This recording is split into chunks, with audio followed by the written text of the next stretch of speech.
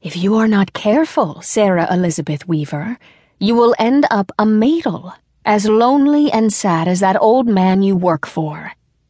Mom had what she obviously considered the last words as she drew the buggy to a halt by the Strickland house. "Mom," Sarah hesitated, ready to jump down, but not wanting to leave her mother for the day with harsh words between them. "I know you want to see me married with a home and family of my own, but I'm just not ready." Her mother shook her head, a mix of sorrow and exasperation on her face. "When will you be ready? Independence is all very good, but having someone of your own is better, that's certain sure. Well, go on to work." She waved her hand toward the huge old Victorian house, its gingerbread trim and fancy touches a far cry from a simple Amish farmhouse. "But think on it. All of your friends are starting families already." "I will, Mom." Sarah slid down. Easier to say that than to argue over a subject on which they'd never agree. Anyway, not all her friends were married.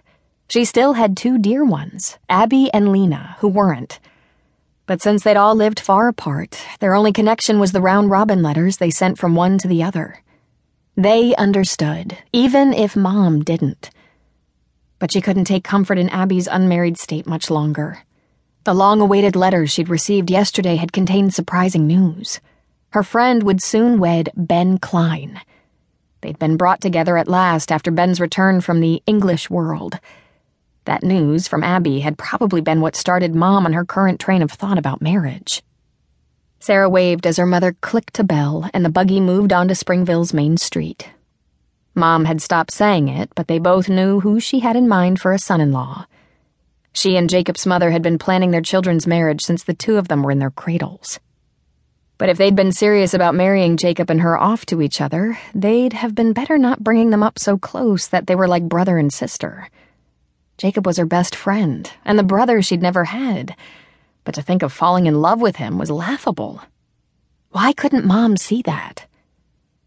Sarah unlocked the door into the back hall off the kitchen, pausing there to hang up her black bonnet and sweater and straighten the apron that matched the deep green of her dress. Getting dressed for work was simplicity itself when you were Amish.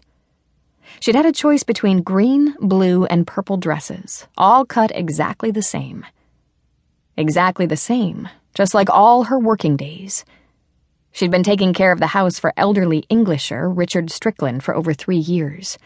And nothing ever changed, because that was how he liked it. Probably that was partly due to his bad eyesight. He didn't want to trip on anything that had been moved.